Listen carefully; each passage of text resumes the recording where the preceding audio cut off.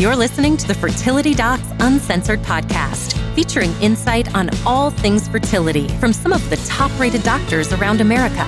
Whether you're struggling to conceive or just planning for your future family, we're here to guide you every step of the way. Hi, everyone. We're back with another episode of Fertility Docs Uncensored. I'm one of your hosts, Dr. Abby Ebelin from Nashville Fertility Center. And today I'm joined by my co-host and friends, Dr. Susan Hudson from Texas Fertility Center. Hello, everyone. And Dr. Carrie Benient from the Fertility Center of Las Vegas. Hey. Hey, how are you guys doing? Good. Doing good. Spring is around the corner. Boy, I tell you, I hope it gets here very, very soon. We were talking before the episode began about travels that we've been on, because I think we've all been so cooped up in our homes. We're ready to go somewhere fun. And our special guest today, Dr. Kristen Van Heertem, is here. And she was telling us about one of her adventures that she went on.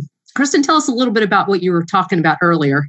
Sure. Yeah. Hi, everyone. So one thing that my husband and I've always done together is travel together. And we've been to Africa. I've been with him 3 times. He's been 2 additional times without me. We did our honeymoon was in South Africa. We did a safari and like a snorkeling camp. And then we went to Tanzania the August before the pandemic and went and saw the Great Migration. We've been to Morocco. And then my husband actually climbed Kilimanjaro with his dad when he graduated from high school. Yep. And then he did a safari with his mom before that as well. So we've been missing that for sure. Good grief. So what's like a normal, like you always see these things on TV and everything like that. So like if you're going to go on a safari, like what's like a normal day? Yeah, sure. So most of these camps, what they'll do is, you'll get up in the morning, you'll have your coffee and, small breakfast. And then where do you stay? Okay, that's a great question. Let's get to the important things. Do I have running water? Oh, yeah. So, there's all kinds of varying levels of luxury versus not. I am more of the glamping type than the roughing it type. So we always have had showers and toilets and running water.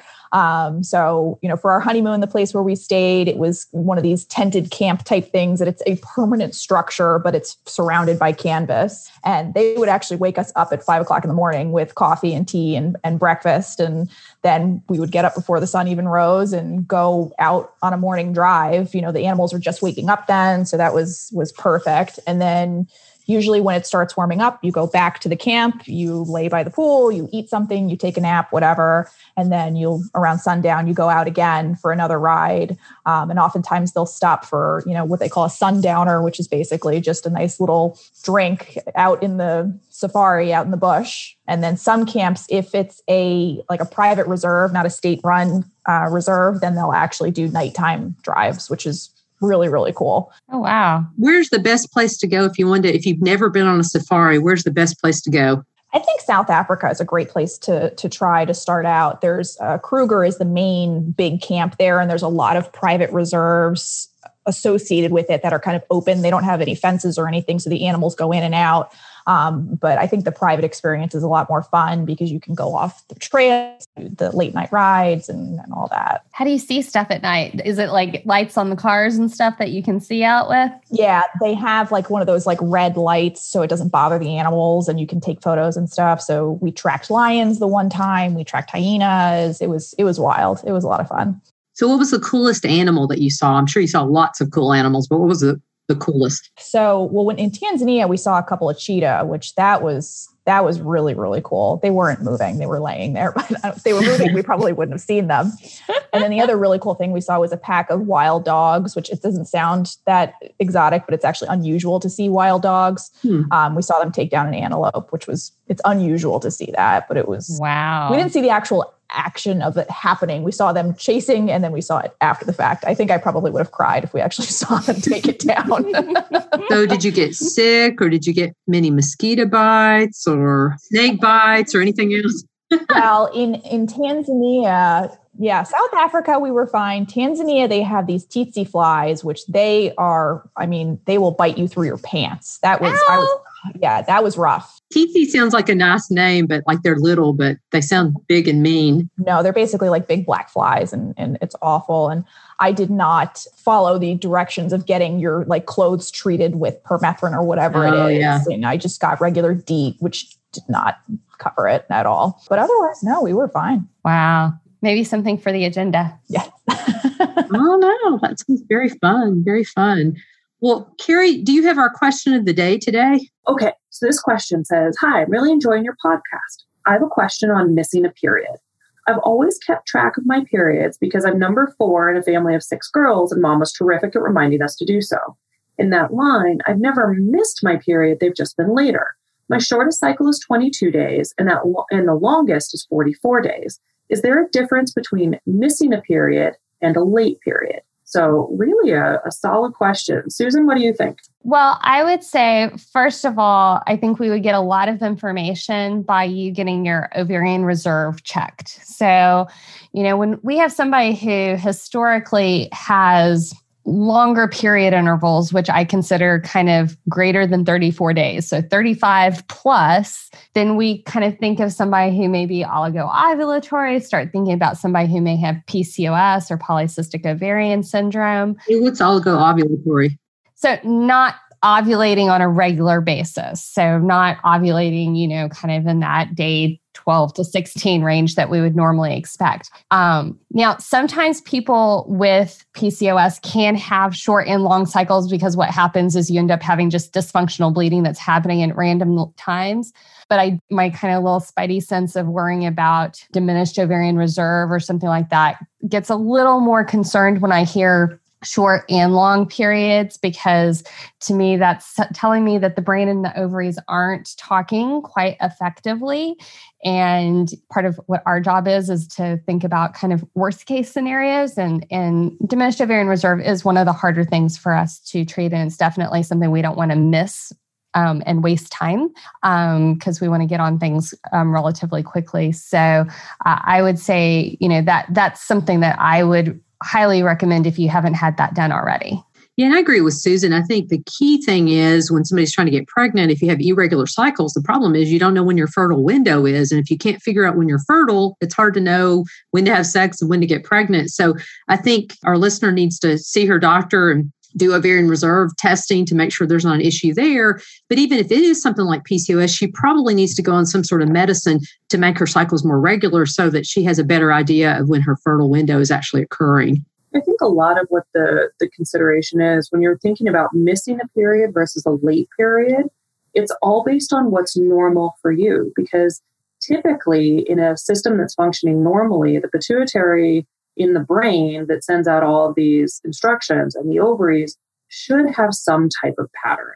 And so whether your pattern is every 24 days, 28 days, 29 3/4, whatever it may be, that is your pattern versus, I'm still within the window of time that I normally do. So that's maybe just a late period rather than a full missed period. So context is everything in this point. And like Susan said, the ovarian reserve testing that you have is a good way to shed light on that. Historical patterns is a really good way to shed light on it. So it kind of depends on what's going on, because women oftentimes have different types of regularity as they're going through their life. Teenager is different than their 20s and 30s, is different than their 40s. And it's really what is normal in context for you that helps us define missing versus late. One thing I would like to mention is it is very normal, and that's kind of in quotes, for women to about every 12 months or so have a little bit of an irregularity in their period. So just because something happens once in a blue moon, that's not something to be super concerned about. But if things are all over the place, that's definitely something that should be checked out. All right. Well, good discussion there. So I'm really pleased to introduce Kristen Van Heerten, who is now a partner in my practice. I'm very happy to have her as a partner at Nashville Fertility Center. And she's going to talk to us a little bit today about, depends on where you come from, reciprocal IVF or shared maternity. So Kristen's going to take off from here and explain what we mean by those terms. Great. Thanks so much, Abby. Appreciate it. So Yeah, we're going to talk about something that I've always referred to as reciprocal IVF, and I just learned today from Carrie that also shared maternity is another term for, which we like it. But either way, basically, the concept is that in a same-sex female couple, this is a treatment modality that allows them to share the experience of bringing a child into the world, and so, aside from the option of just doing donor inseminations, in this circumstance, one woman has the opportunity to use her eggs to create embryos, typically with donor sperm, for the other female partner then to carry that pregnancy. And it's very nice to allow them to share that experience together. So when you say, shared or reciprocal, it's not just sharing maternity in the sense that really all parents are sharing maternity, paternity, whatever the appropriate label is for your instance. Really, all couples are doing that. But this is more of a biological sharing and a sharing of the treatment process in terms of what you're actually going through. Correct. Exactly. Yes. Usually these things are done not necessarily in tandem. The workup for them, which we can talk about that as well, is kind of occurring in tandem. But typically in terms of the treatment, what's happening is the partner that's choosing to use her eggs in the process goes through the typical stimulation of IVF and create her embryos using donor sperm. And then once those embryos are created, then usually after that is when the second partner would go through the preparation for the embryo transfer. So, Kristen, how does all this start out? So say a couple's listening today and they're interested in this. How does it all start? What do you do first? Sure. So, they should come and seek care from someone like any of us, a fertility specialist, who then can talk to them about the different options. So, options of donor insemination, like I mentioned, which is basically where just one partner is using her eggs, having an IUI or intrauterine insemination with donor sperm to conceive, and then she carries that pregnancy. Or there's this option of reciprocal IVF that we're discussing. And so a really big important thing is to figure out what are their family building goals, who wants to carry, whose eggs do they want to use? How involved do they both want to be? And their comorbidities. So if you have a same-sex couple who comes in to see you and they're like, we want to do this, and say one person does not strongly want to carry or give eggs and they're asking your advice, which one should we use the eggs from? How do you give that advice? Absolutely. So age trumps everything else, unfortunately. That's the biggest thing in fertility, especially for women. The younger partner, if it's a significant age gap, is typically going to have greater success using her eggs than the older partner. Now, if they're both, 26, 27, that's not going to make a difference. But if one partner is 30 and the other one's 42, that certainly is going to have an impact on things. Similarly, if one of them has other medical problems that you're concerned about, you don't want them to carry, or if they can't safely, go through any of these procedures, then that's going to have a big impact on which partner will do which portion.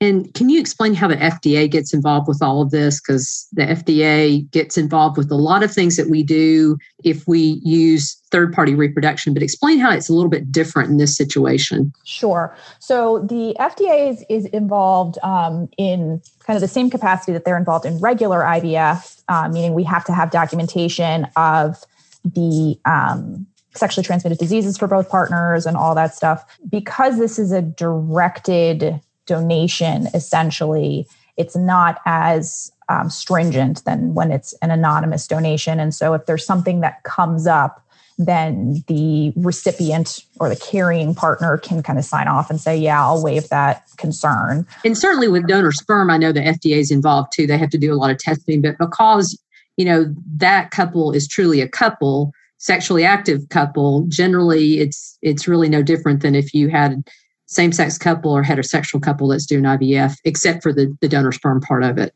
Is there any additional counseling or advice from other types of professionals that you often direct these couples to talk to before starting a cycle like this? Sure. So in our practice, anytime we have anybody using donor egg, donor sperm, gestational carrier, any form of third party, we have them consult with a psychologist, really just for implications counseling, make sure do you understand, this is really what this means? How do you talk to your child about it? How do you talk to your family about it?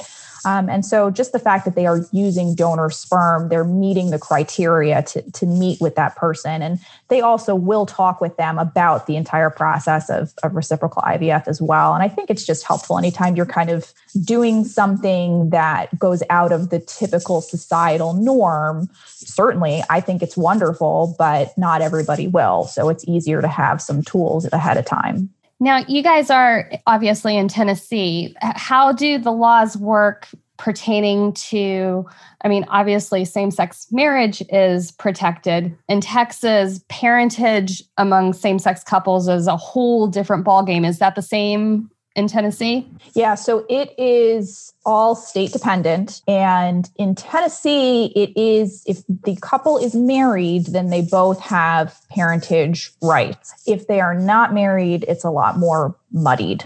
And so I think that even can depend on the county. So it's always important to consult with an attorney if there's any concerns or questions. Pre-birth orders can be really helpful in those kind of instances where you go in, and I know that we do a lot of that in Nevada, or the lawyers that we work with do, where they'll just automatically put the second parent's name on the birth certificate before, and they will do that and start that process so that it's just automatic and understood. As soon as the kid comes out, the stage has already been set. And so I would think that in some counties and some states, that's a helpful process to know about. You can do it all ahead of time because goodness knows when you've got a newborn. That's the last thing you want to worry about. You don't want to go to court.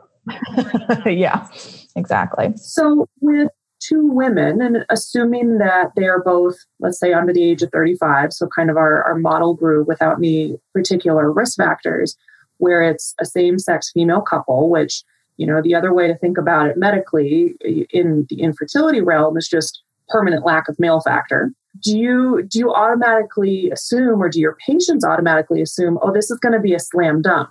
We're two women, we're young, we're never going to have any problems with that. Do you find that is the case in reality? I feel like that's how most patients come to me, to be honest, especially if they're wanting to do IVF, or say they're wanting to do IVF for some genetic condition or family balancing or anything like that. Most people don't realize how inefficient human reproduction is. And especially if it's a, same-sex female couple that neither one of them has been pregnant before or attempted to conceive before, they have unproven fertility at that point. And I always tell all my patients, whenever they're going to go through any kind of IVF process, we don't know how you're going to respond until we actually do this. And all we can do is make our best assessment based on your testing. Unexplained infertility can certainly kick in unfriendly ways. I don't know if you guys have found this, but I find that most of my female couples are just, they're wonderful. They're optimistic. They go through the testing and just do it. And they have a fabulous outlook. But sometimes it's a little bit different when things aren't working. You still have to remember 15% of heterosexual couples can come in with unexplained infertility where all their testing is totally normal. And women in same-sex relationships are still subject to that. It's just, they have less ability to know that ahead of time. So sometimes you find out the hard way going through treatment that, hey, there's an issue here and we don't know exactly what it is. So Kristen, walk us through, once the FDA testing's been done, once the partner who's going to stimulate's been chosen, kind of how does it break down from there? Sure. So as I kind of alluded to, my recommendation is to get your embryos first. It's always a little bit more challenging to try and do a fresh transfer scenario where you have the recipient getting ready at the same time. It's just too many moving parts.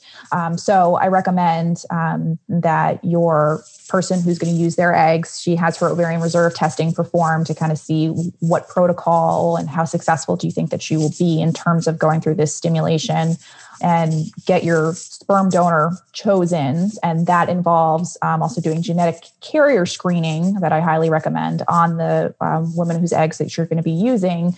That way, she has a choice in what sperm she uses. And so if she's a carrier for, say, cystic fibrosis or something like that, then she should choose someone who's been a donor who's been screened for that and screened negative to kind of alleviate the risk of passing that on to a child. And then once she's kind of done with all those things, then she'll go through the typical IVF process of coming in either with her period or being on birth control pills for a little while and starting her injections of stimulation medications. It's usually about a 1.5 week long process of doing the injections and coming in for monitoring. And then she'll do her egg retrieval, which is performed vaginally. And then once the eggs are retrieved, the eggs are inseminated using the donor sperm. And typically we recommend using ICSI or intracytoplasmic sperm injection because it is frozen sperm. So we just think it's going to have a greater chance of fertilization with that procedure. And then the embryos are frozen after they reach the blastocyst stage around day 5, 6, or 7. And then the question always comes, how long can the embryos be frozen? As long as you keep paying your storage fees. Usually far beyond that, because nobody's going to, even if you're not paying the fees, people are very, very hesitant about discarding embryos. Yes, absolutely. That is for sure true. So you've got these frozen embryos, and then what happens after that? Sure. So then, likely the recipient will have gone through her testing beforehand. So all the FDA testing that we talked about, make sure her thyroid's under control, kind of all that good stuff. And then some kind of uterine cavity evaluation. So usually a saline ultrasound or a hysterosalpingogram to make sure that the uterine cavity is normal. There's no scar tissue or polyps or fibroids or anything like that. And then she will start a medication plan, usually involving, birth control pills, possibly Lupron and estrogen of some form to get the uterine lining thickened and ready to receive the embryo. And then usually she'll receive injections of progesterone leading up to the embryo transfer. And then the embryo transfer is done, the embryo is thawed, it's placed into her uterus under ultrasound guidance. And then it's the 8 to 10 day waiting game of seeing if the pregnancy is there. It's a very exciting process, but it's a lot to go through, isn't it? It is for sure. But it's a nice opportunity for same-sex couples. And I've actually also had couples where one of them is a trans man. And that still affords him the opportunity to have a biological child without having to carry the pregnancy, which can be very important to some of these men who have chosen to kind of forego their other reproductive options. And down the road, if the partner who you retrieve them eggs from wants to carry a pregnancy, the other advantage is she can carry a biologic sibling, correct? That's right. That's absolutely correct. And then I don't know, Carrie and Susan, if you guys use this, this isn't something that we use, but there's something called InvoCell, where the sperm and the eggs are put together into a small device, which is essentially an incubator that's placed into the vagina, that some people feel that's another way for kind of shared carrying of the pregnancy, that the one partner carries that incubator in the vagina as the embryos develop. It's not something that we've chosen to use in our lab, but it is something that's out there. And to be clear, it's just essentially an incubator where you put the eggs and the sperm, and then fertilization takes place in the InvoCell. Mm-hmm, mm-hmm. And then what happens after that with the InvoCell? It's removed then it's removed, usually day 5 or day 6. And the embryology team takes a look and sees, okay, what do they have in terms of embryo development? And then, either frozen or transferred or whatever. I do think that the success rates for InvoCell compared to what I would consider kind of the standard IVF process that we all do in our labs is significantly different. It is, yes. And it's interesting. I think InvoCell has been around for a long time and sort of has made a resurgence. I've seen more about it lately, but it's something that's been around for a really long time. I think really before labs were as good as they are right now and really didn't have the ability to grow embryos as well as they do right now, the way Susan was alluding to. Yeah, it seems to have a better place in places that have limited resources in terms of embryologists and lab equipment. Well, very good. Any closing comments you have, Kristen? No, I think, the best thing to do is if you have questions, go see a reproductive endocrinologist and talk about your options and realize that there's a lot of ways to do this. Very good. Well, to our audience, thanks for listening and tune in next week for more. Be sure to subscribe and leave us a review in iTunes. We'd really love to hear from you. You can also visit fertilitydocsuncensored.com to schedule an appointment with any of us or submit specific questions you have about infertility. All questions will be answered on the podcast anonymously for our Ask the Doc segment. Don't hold back. We love to hear your questions. All right, y'all. We'll talk to y'all soon. Bye. Bye. Bye.